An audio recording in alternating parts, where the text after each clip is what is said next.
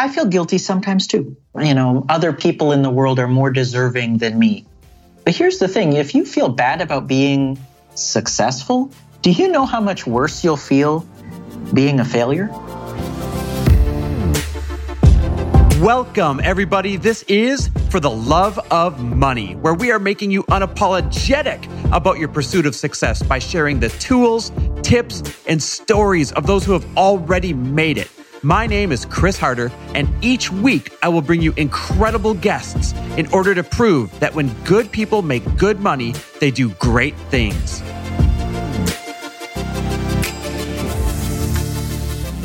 Hey, everybody, welcome back to another amazing episode of For the Love of Money.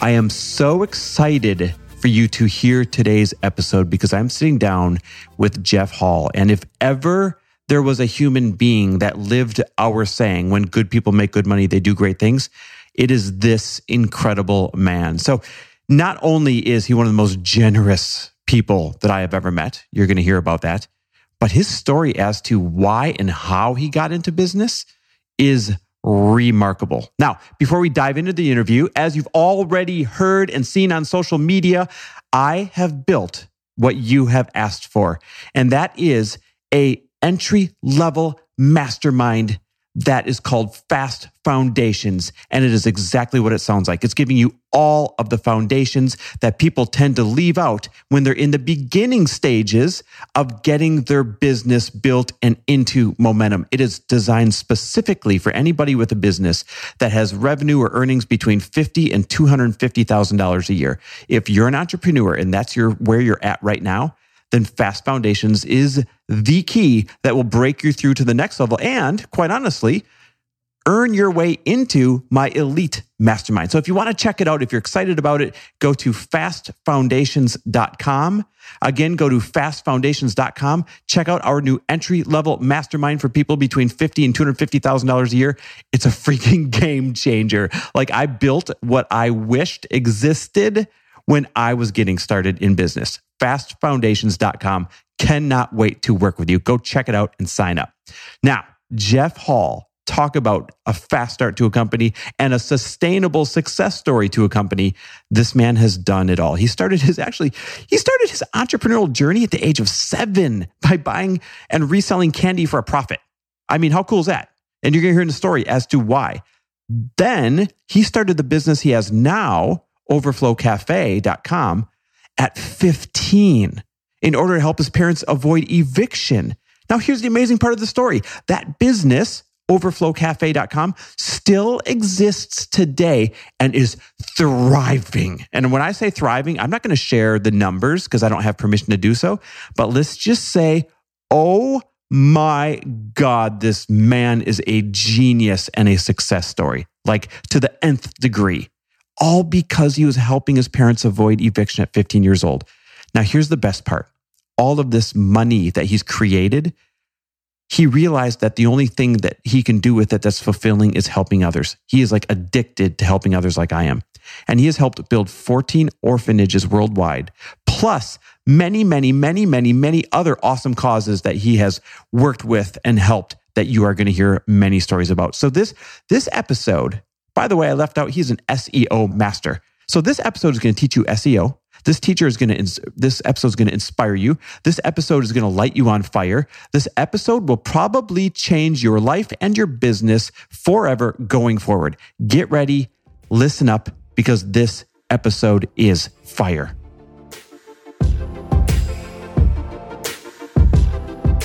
Jeff, my friend, how you doing?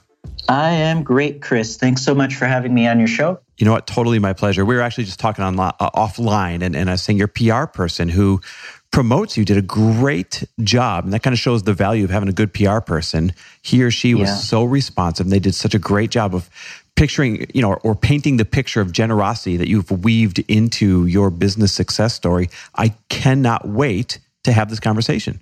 Yeah, I'm looking forward to it. Very cool. So you had actually mentioned that you've heard the show before, so you know that we start with rapid fire. It's just kind of a fun way to help my listeners get to know you in a hurry. And if there's something really good that comes up, then we can circle back around and do a deep dive. You ready? Yeah. All right. Starting easy. Where'd you grow up? Grew up in Canada, in Ontario, a town called Malton, also called Mississauga. Oh, I know Mississauga, like a suburb of Toronto. Yeah. My wife used to go up there for fitness stuff all the time. For some reason, there is so much fitness stuff based in Mississauga. Yeah. Where do you live now? Yeah, so I'm in Brampton, which is just north of Mississauga. Also familiar with it. I actually probably know more about that area than most people. Oh. We got a lot of good friends up there. I love people up there, and I love the area up there. What's your favorite quote? My favorite quote. So you miss 100% of the shots that you don't take. Is that Jordan? You know what? Different people. It's been attributed to different people, so I really don't know who. But I've heard it from Wayne Gretzky and all different, so many different celebrities and sports people. Yeah, it's such a great quote. What's one of your superpowers? One of my superpowers, caring for people. Oh, good one. One of your favorite books? Oh boy, I'm a book nerd. So there's this book by a singer named Jewel called Never Broken. Mm-hmm. It's her life journey, and she's a singer. She's phenomenal, and her book is phenomenal. I highly recommend. I actually used to love her. Well, not used to, still like her music. So I'll definitely check that out. What is one thing you're challenged by right now? One thing I'm challenged. Only one thing. Only one thing. I am challenged by so many different things. I'm going to say getting back in shape. You know what's funny is we all have our different levels of what we want to feel like physically, and that's been a challenge of mine kind of through the holidays and birthdays we've been having lately here too. So I got to double down and get serious on that. Okay, couple more. Me too. Right? I know. This time of year it makes it tough. Couple more for you. Who's someone who's changed your life? Oh, I adopted a little girl 6 years ago. She's totally changed my life. Oh, beautiful. Yeah. What is one of your all-time favorite accomplishments thus far? I think my favorite, I have fostered 15 children. Wow. What a remarkable human being you are. I cannot wait to talk about some of that. Two more. What is something generous you've done recently? Well, my foster kids and I, we we cleared out a couple of stores. And we took all the items to a local, it's like a homeless outreach type place in downtown Brampton. And we just left everything there around their Christmas tree for them. Wow. Okay, Jeff, you and I totally share the same ethos. I love this. So last question, what are you grateful for today? Oh, I'm so great. I live in a great country. I have so many opportunities to do the things that I like, and I try. I can't help everybody, but I try my best. So I'm just grateful for just to have opportunities, because I know other people in other countries who live other lives. They don't have an opportunity to even have an opportunity. They're stuck in a situation, and I'm not there anymore. So well said. Okay, so let's go a little bit deeper now, because you haven't always had this ability to help on the level that you're helping. And when I was doing some research on you, I came across some remarkable accounts of you starting your own business, starting your own entrepreneurial journey, so to speak. One of them said at the age of 7, another account said at the age of 15, but both of them kind of summarized it in order to save your family from eviction. Tell us about this. Yeah, I mean, I started my first real business at the age of 15, but I started working when I was 7. So we came to Canada from South America. My parents were not great with managing money. So even though they were employed full time, everything they earned, they spent on nonsense. And so I was the one that felt the consequences of that. So there was never money for the basic necessities of life. There was never any money for schooling. Wow. So school trips and stuff like that. So I started, doing these little entrepreneurial ventures and trying to earn a little bit of money so that I can just do my own stuff and live. And teachers were always upset with me because I didn't want to embarrass my parents and say, well, we can't afford this school trip, $5 for a school trip. So I would earn the money and I don't recommend this, but forge my parents' signature on the permission slip and then go on these school trips when I was in grade school. But it was a lot better than, the teachers being angry with me because I couldn't go on any trips. And when I was 15, unfortunately, they still had not learned, and they had gotten into so much financial trouble, and I needed to earn a huge sum of money. I don't even remember how much anymore, but it was to avoid eviction. And I managed to do it. I'm still running that same company to this day. No way. Yeah. That's incredible. What company is that?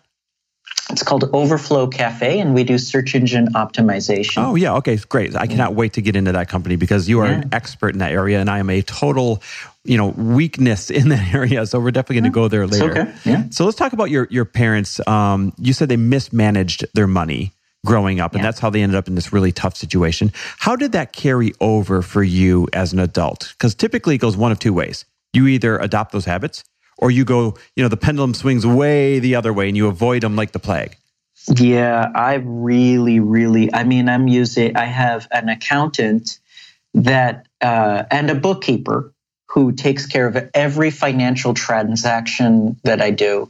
Then I also use QuickBooks so that I can, keep an eye. And I'm old fashioned, so I still use Excel sheets as well. So I've got like 3 layers of protection when it comes to finances. I'm keeping track of my income. I'm keeping track of my expenses. I make a lot of money, but I live within a budget, and I make sure that I control my money as much as possible so that I can, be generous with it and enjoy it. But also, I don't want to ever run into those kinds of problems that my parents had. When you were a young adult and you decided to start managing your money like this, did it come from a place of fear, like I had to protect it with all these systems, or did it come from a place of knowing that you might have the same tendencies as them, and so these are the stop gaps to stop you from mismanaging it? Yeah, it was. I feel like it was frustration. It was out of frustration because it was like they were earning money. And then it would all be gone, and I'd say, "Well, I need $5." The school trip cost $5. Like, come on, I could get, and I was, I was 7 years old. I was earning like $40 a week. So buying candy from the candy store and then reselling the candy at school. And how did I get my startup capital? I walked around and on the ground, I picked up pennies and nickels and dimes. And if I was lucky, quarters. And I got up the money to buy a pack of gum, and then I split it up. I sold it. And I'm wondering, why are my parents unable to do this stuff? And I was. I can't imagine building that level of resourcefulness, those muscles as a kid. I mean, no wonder you're successful now. That's really cool. So you had the entrepreneurial bug like from day one, basically. Yeah, I didn't have a choice. Sticking with this discussion about money and growing up in a situation where your parents were broke, gainfully employed but broke, now you live a very successful life. How did you view money growing up versus how do you view money now? It's a little bit different when you're in this desperate situation to obtain like a reliable income stream. And then once you have that reliable income stream, it becomes, what do I do with it?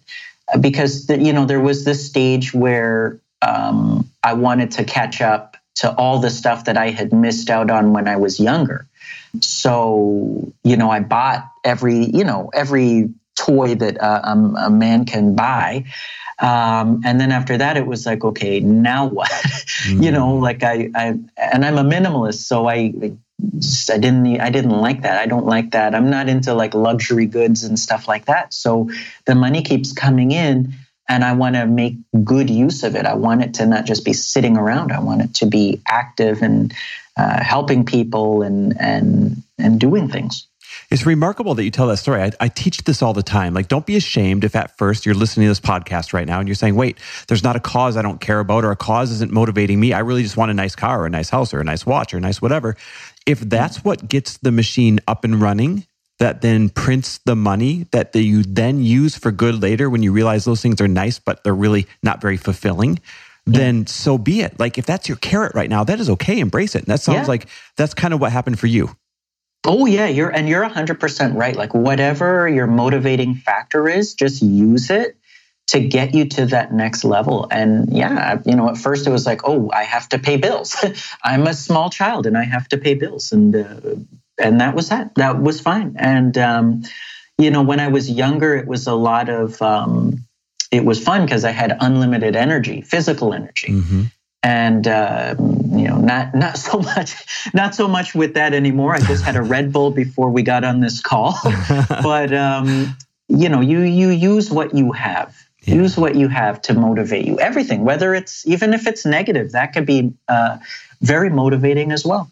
Oh, I love that. Okay, so you stand for generosity. I love everything that you are now doing with this, quote, money printing machine that you've developed. But before we get into that generosity piece, I really want to talk some business. Because it'd be a shame to not talk business with you. You are one of the leading SEO experts. Is that the best way to put it, SEO expert? Yeah, absolutely. Yeah. And on your site, and by the way, I said it earlier, SEO is like such a foreign thing to me that I haven't even bothered to spend time and money on it. And talk about like, how silly is that, by the way, just so I can raise my hand so other people can realize that, this happens to everybody. When you're unfamiliar with something, you kind of just shove it in a closet. You say, I'll deal with that later. Yet I'm probably missing out on so many listens and views and dollars and everything else by shoving it in the closet. So that's why I'm excited to have this conversation with you. So you claim on your site that you can get people ranked number 1 on Google for their product or service. And one of the reasons I've never checked into this is I feel like I see that same claim a lot. And in my mind, I say, wait a minute, there's only just so many number 1 spots on the first page of Google.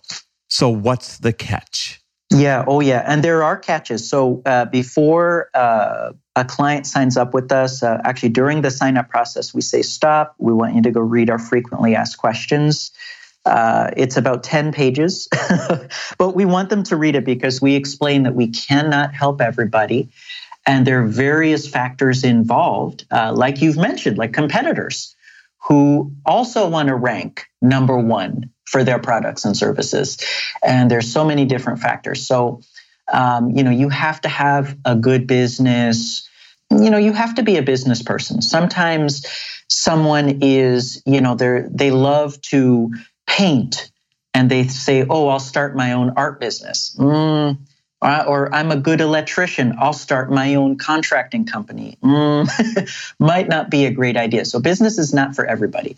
But, we're not able to help everybody. I think we've got about a 6% failure rate, which is still good. But, there is a failure rate in the industry. I wanted to touch on the other thing you said, Chris. You've heard this claim a lot by a lot of companies. Mm-hmm. And SEO the industry is so shady. There's so many people out there on social media and on the internet that make these claims. So you have to really do your research. Are they saying that you can be number 1? We tell people 12 months is the minimum time frame. Why? Because when you go to Google and you read through their documentation about search engine optimization, they say 12 months is a good time frame. Nothing less. And in fact, they're now leaning towards more. Some Google employees are saying 24 months. Now, if you go to an SEO company and they say, oh, we'll get you to number 1 in 1 month or anything less than 12 months, that could be bad business for you. So you got to play the long game with this. Otherwise, it's a red flag. Yeah. Oh, yeah. Nobody could. You go to Instagram or Facebook, there's all these motivational videos. Oh, you could get, there's some guy driving in a Lamborghini or Rolls Royce. And, within 2 months or 3 months, you can get rich and blah, blah, blah. I'm like, what? SEO is the same thing. Might as well be the same, Instagram tile, right? Yeah. So what's an SEO hack or two that you guys use that makes you different from everybody else? It's not really so much that we're different than everybody else. There's a bunch of really great SEO companies out there, and we're one of the good ones. There's a lot more, probably 10 times more, that are really bad. They're sort of fly by night. They do things that Google does not approve of. And then you end up getting in big trouble. And so we have people who come to us and they say, look, we went with this, overseas person and we paid them this money and our rankings went up really fast. And then we've been banned by Google. And then we end up spending 6 months to a year cleaning up the mess of the last SEO company. And so there's a lot of science that goes into it. And Google publishes hundreds and hundreds, if not thousands of pages about SEO. And, our team, we go through it word for word. And we make sure that your website lines up with everything that Google loves. And we make sure that if there's something that Google doesn't like, we make sure that you're not doing it. So you always remain on their good side. And so there's all kinds of stuff that we do that, audits and keyword tracking and keyword suggestions and backlinks. And there's so many different factors involved in ranking a website, over 200 in fact. So we want to make sure that you're winning in all of those factors. So let's paint the obvious picture for people real quick here. The reason that one would invest in this is you have a product or service to offer. People Google those keywords. You show up on the first page if you do this correctly and long enough. And of course, that gives you the first shot at earning their business. It's that simple, right? Oh, yeah, absolutely. And, the traffic, the amount of traffic you get is dependent on how many people are searching for whatever it is you offer. So, we had a client who sells luxury playhouses. So like $100,000 and up for a tree house or a doll house, a playhouse for your very spoiled children. Well, there aren't 1 million people a month that are searching for that in Google. It's actually just like less than 100 people searching for that in Google. So we made him number one and he got all of those searches, but it wasn't a huge number of searches, but he was getting the maximum amount of searches. We have other clients who come to us and they are a dog walker in a city, or they're a real estate agent, or there's something that gets hundreds or thousands or tens of thousands of monthly searches. And we make sure that, they get the maximum number of clicks to their website. We also want to make sure that they convert, because if you're not converting any of those visitors into customers or listeners or clients or something, then you're also, again, that's a waste. So we want to make sure you've got a good, healthy conversion rate. Okay, Jeff, let's use me as a guinea pig here because it's a glaring weakness. If my entire purpose is this, to help people with their money mindset and to help entrepreneurs by helping them with business coaching. So if those are my two objectives, and the way I reach people is this podcast, which is hosted on a site, what would you do with a guy like me? Yeah, so for something, you sort of fall in a little bit of a gray area. So you're not selling a product, you're selling a service. And so you'd be one of those guys that would have to create a support ticket with us, and we would do a couple of hours of research on who your audience is, what they're typing into Google, what that search volume is, where these people are coming from. And then we would provide you with a list. Okay, here's the top 10 phrases your potential clients are typing into Google. Here's what we need to plug into your website and what we need to track. And then we would go step by step from there. We handle all of it. It's like you sign up and let us do the work. Read our emails if you can, and log into your account like at least once a month so that you see, what's going on, the reports and so on. So we have AI, like we have artificial intelligence that really does a lot of the heavy lifting for you. And then we interact with the AI and we interact with you as a customer. And every website is so different there's so many, like literally thousands of factors involved. So we would say, okay, Chris, you need to do this. Okay, Chris, you're going to need to do that. Move this around. And these little changes that you do one by one, and it's really simple stuff. You'll notice, oh, my rankings just went up. Oh, traffic just went up. Oh, listeners, in your case, right? Because you're looking for the podcast listeners or people signing up for business coaching and things like that. Oh, I'm getting more emails, getting more inquiries, and so on and so forth. And that should lead to, a lot more revenue for you. Eventually, it is a process. It's a long-term process. I'm all about playing the long game. I know the best things come from playing the long game. And I feel like this conversation is meant to be, I'm literally being sold here live on the air, which is really cool. Like people actually get to see my, one of my weaknesses and then how you would fill those gaps. So the obvious question then is it cost prohibitive? No. So because we're using AI now, it's $29 a month. So it's a flat fee. If we need to do something outside of the scope of SEO, like if your website doesn't need it, but if you needed a total website redevelopment, we would say, okay, you need to redevelop your website. If you can't do that, like if you don't have the skill set, we would then recommend you to somebody, someone that we work with that would do that for you, but it would be at whatever price they charge. So, half of our clients, they'll just do the website changes themselves. And then the other half, they'll go and they'll hire someone. We have a small percentage that they can't afford to do either, and they just leave their website as is, which isn't the best position to be in, because we have some clients who they haven't updated their website in like 10 years. Oh, geez. And their website is so out of date that it's a real struggle. It's a real struggle for us. But $29 covers you if there's some really special stuff. Like, for example, if, like I said before, if you went with another SEO firm before that was shady and they got you banned from Google because they did bad stuff, and you come to us, we are, in order to get you unbanned, we do have to charge a lot more money because, there's a lot of legwork involved to get you back into Google. So, but $29 is what 99% of our customers pay. Okay, my business mind is turning now. Could I take it as granular, as not just getting For the Love of Money website and podcast a lot more eyes? Could I take it as granular as individual efforts promoting certain episodes like this one? I would want to, promote it to the keywords SEO and that kind of thing, so that I'm really driving lots of eyes to each episode. Well, because one account carries one website and all of the content of that website.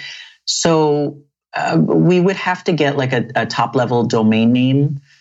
We wouldn't be able to do and then we would automatically promote everything within your website, which would be all of those podcast episodes. You wouldn't be able to sign up and give us a URL, like a direct URL to a single podcast, because the URL either might be too long or it'll be an internal page. Our system would end up rejecting it. That makes sense. But also you could tell our AI to focus specifically on one page, and it will actually focus on that. We tell people not to do that. It's a very advanced thing. And then you never know what ends up happening in the future. You're banking on promoting one podcast versus what I would tell you, and I've got a lot of experience, I would say, let's just promote them all, since they're all on your website. And once you find one that's really gaining traction organically, let's scale up on that one. That makes sense. That is awesome. Okay. I'm 2 feet in. I can't wait to talk offline about doing this. $29 a month. That's it. Other than those individual situations you talked about. Yeah. That's amazing. So why wouldn't everyone be doing this? I got to be honest. I thought this was going to be a couple grand a month, and that's yeah. And the difference being okay, so the people who do charge a couple grand, they're doing only one thing different from us, and that is they're writing content for you. And I'm so against that. I'm totally against that, because they're writing blog posts. They're writing your About Us page. They're writing your Contact Us page.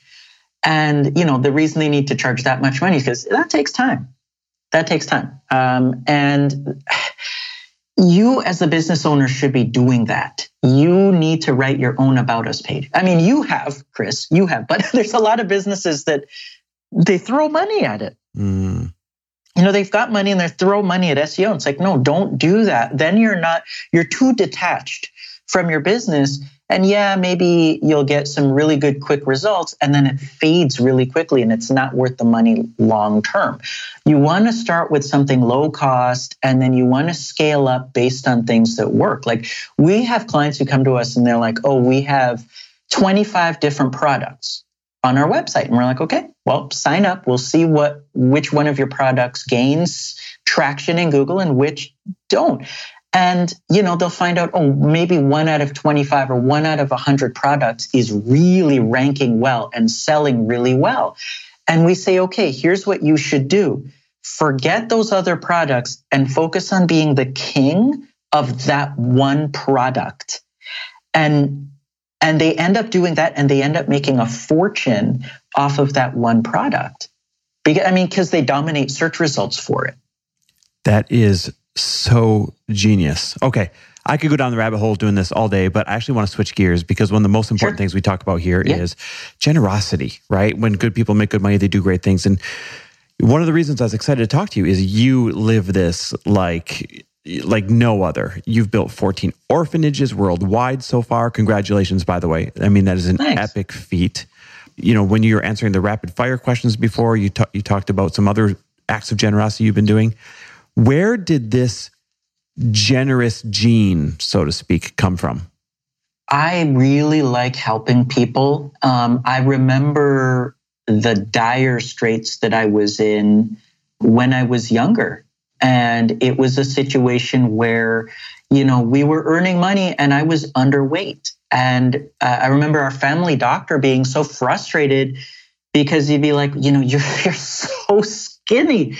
And my parents would jump in and say, oh, yeah, he doesn't eat. And I'm like, doesn't eat? Yeah, I'd eat if there was food. Yeah, I love eating, but there's no food. And so, it was, food is one thing that I spend an absolute fortune on. I think, oh my goodness, I think this year, so far I've spent $20,000 just taking people, people who are not related, not including friends and family, just like, hey, can I take you out to dinner? Wow. And just like get a group of 10, 15, 20 people, and we go to, some restaurant. It could be like Pizza Hut. It could be, Moxie's or something like that, and just get a really great meal and talk and be friends with strangers. So I spend a lot of money on food. And I, kind of frustrate my accountant with that, and stuff along those lines. I just love helping people. I love the fact that I have an opportunity to pursue things that I want to pursue. And if I, like I said, I can't help there's some people who cannot be helped, and you sort of learn about that after the fact. But I love helping people if I can. That's a really tough line to walk when you realize that, giving somebody help isn't going to fix their situation. It might actually just, unfortunately, empower that situation in the wrong direction. How do you make that decision when you're faced with it? Because it's tough. You wouldn't believe the messages I get, like on Instagram, and their heart, they tug at the heart, but you can't help everybody. Yeah. And, there's some people who, I'm one of those guys, I learned the hard way. I really learned the hard way. Like, I'll be thousands of dollars into helping someone, and then I'm like, oh no, this whole thing has been a trick. But, I'm a little bit faster now. If you have to cut people off, it's a good thing, because then you can help more people that can be helped. And that's for both your business life and your personal life. We cancel client accounts these days if they're impossible to deal with. If we can't help them for one reason or another, because of us or because of them, we part ways as peacefully as we can. In my personal life, if I have people who I'm like, wow, you're really sucking the life out of me, and you are not looking for help, you're just looking for someone to suck the life out of, then I cut them off. That's fascinating and important for people to realize, because you cannot just drag people along, and you cannot let people abuse your giving heart either, right? Yeah. So why? Oh, and there's always somebody. There's always someone who wants to. There is. Tell us about these orphanages. Why 14 orphanages so far? Yeah, it started with one. So it was in it was in the Ukraine. I can't remember what city anymore. So basically, what happened was I was at church. It was Sunday night.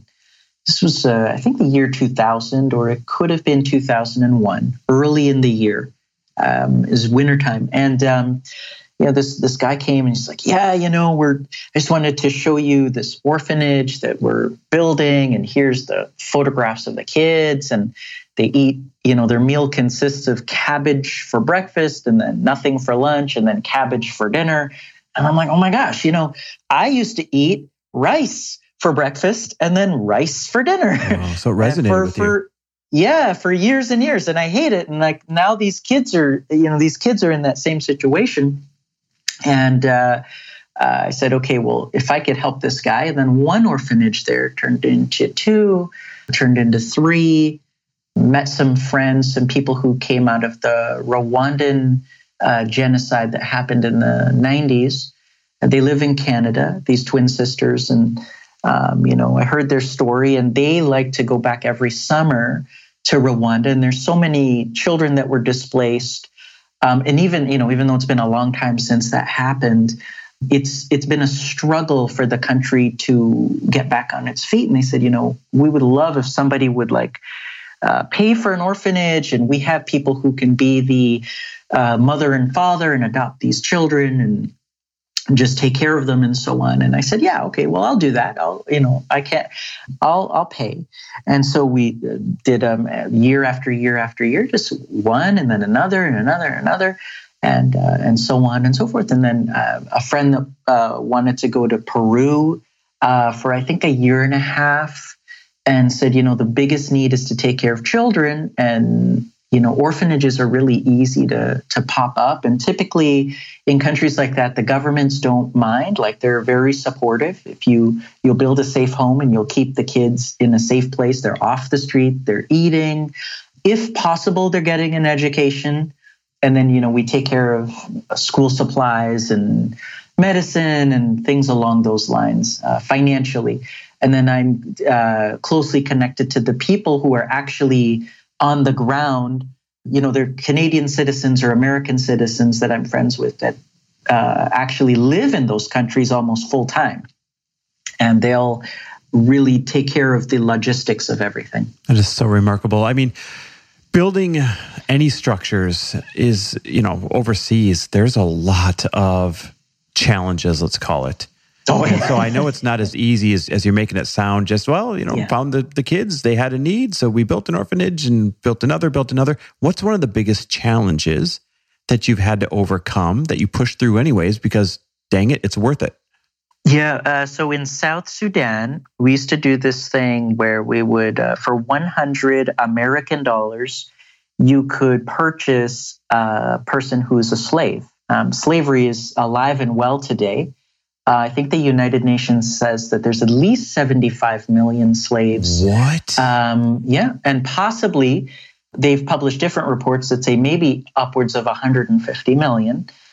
They're actual slaves, like people who are legit, like everything you think about slavery today it's happening. Oh. More than half of those slaves are under the age of 18, and it's slavery. It's forced labor. They work 7 days a week, usually 12 hours a day from sun up to sundown, and doing all kinds of different slave labor in many countries all over the world. So I had this opportunity where I could purchase a slave for 100 American dollars each. And so the challenge, your question was, what was one of the challenges? Mm-hmm. The challenge was we would go and buy all these slaves and we'd set them free. And so we thought, okay, hooray, success. Oh, no, yeah. What we didn't realize was as soon as you set them free, the slave masters would then recapture them. And the slave masters had guns, right? And so they were able, and then the slaves, of course, didn't. A lot of them had not even any clothing, shoes or clothing. So they had no way to defend themselves, and they'd be free for a couple of days, and then they'd be slaves again. So when our team would go back the next year, It's like, hey, wait a minute. We know you. What was going on? We ended up repurchasing the same people over and over again. And it was just extremely frustrating for everybody involved. And I can only imagine how disheartening it was for the actual people in South Sudan being recaptured over and over. We did manage to permanently free over 900 people. And, then they in turn try their best to help other people escape far away enough that they can't be recaptured and so on. The other countries in the world are so tough, and slavery is actually growing numerically. It is growing every single day. It's a horrible problem. I can't even fathom that. That absolutely blows my mind. You're such a remarkable human for doing that. Do you have a goal? Do you have a big, audacious giving goal coming up? What does your giving look like, in the future? Yeah, I don't know. I don't really know. I don't have an answer for that question. Sometimes I'm like, I have this fantasy to do things on an even bigger scale, but then we run into troubles like what I've just touched on, and I'm like, let me just keep doing what I'm doing, and one day at a time.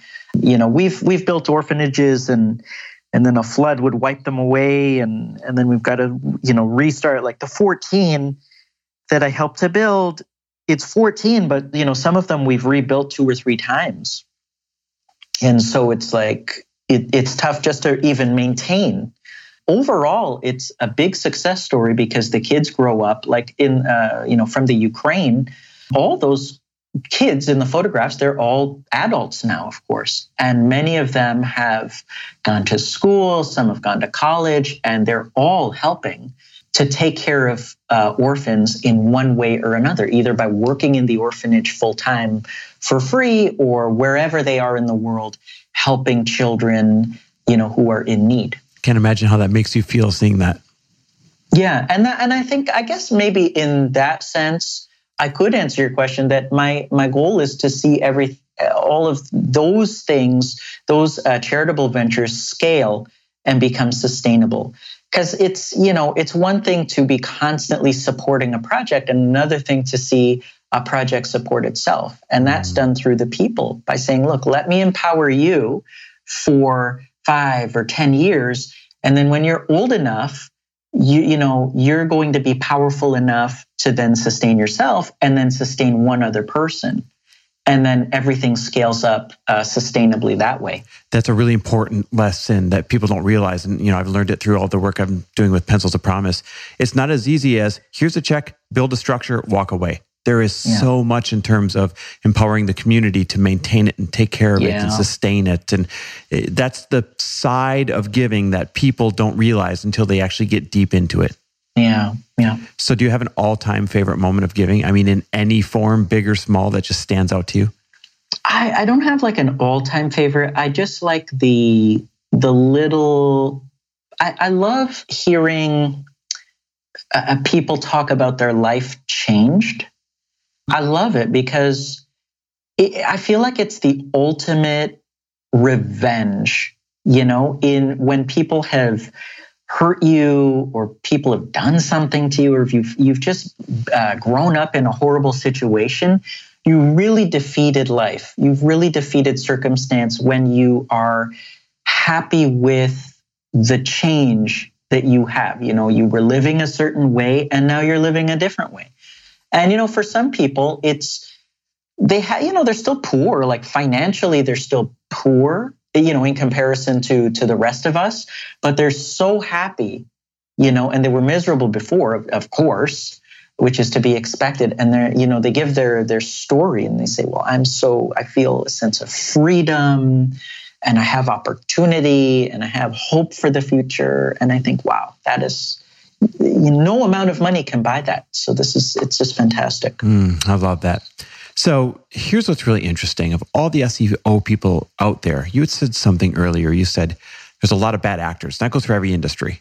Yeah. What automatically makes me, and this is just a great way to put a bow on this, what automatically makes me want to invest in your services is not because of the results that you have said you've gotten. It's because of how you live your life And what you do with your success automatically shows me that you're also going to show up that way in our business relationship.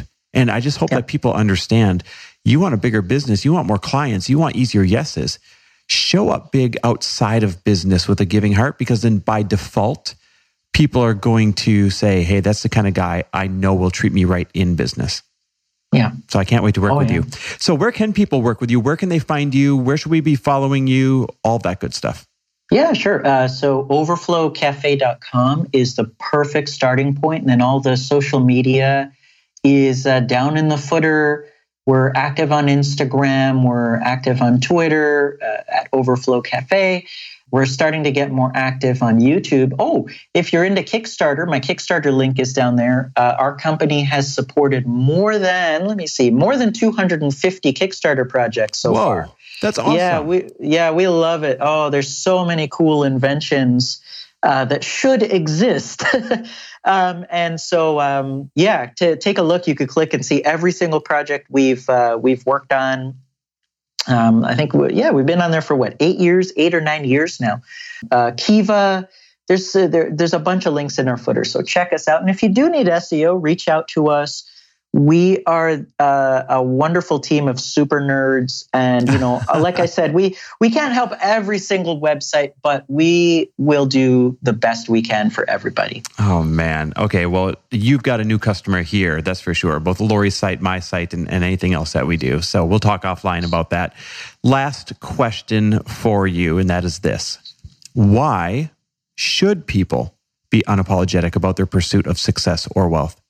You have to go after what you want. You're going to feel so, okay. I feel guilty sometimes too. I feel guilty. Other people in the world are more deserving than me. But here's the thing. If you feel bad about being successful, do you know how much worse you'll feel being a failure? So you're going to feel bad. Be successful. Like if you're going to feel bad, be successful and feel bad. I don't know. Maybe I've answered you the wrong way. No, that is so good. That makes so much sense, actually. Like, listen, either way, you're gonna have some pain. Make it the pain that brings success along with it. Yeah. God, that's so good. That's almost like, Lori and I teach all the time, like, listen, you're either going to be tired from being broke or tired from getting rich. So choose your tired. Yes. And it's the same thing as what you're just saying. Yeah. I love that. Great answer. Great interview. Great value.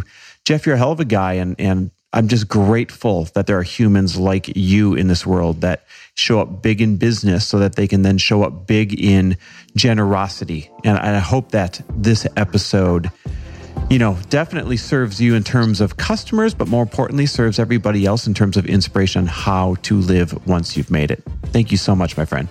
Thanks, Chris. Thanks for listening. And if you loved this episode and know of someone else who is as successful as they are generous, please pass them on to me. It would mean the world to me if you help me get this cause and this message out to as many listeners as I can. So please, if you liked what you heard, it goes a long way if you take 30 seconds and leave me a 5-star review and share this with your friends. I'll be forever grateful. And until the next episode, cheers to your success.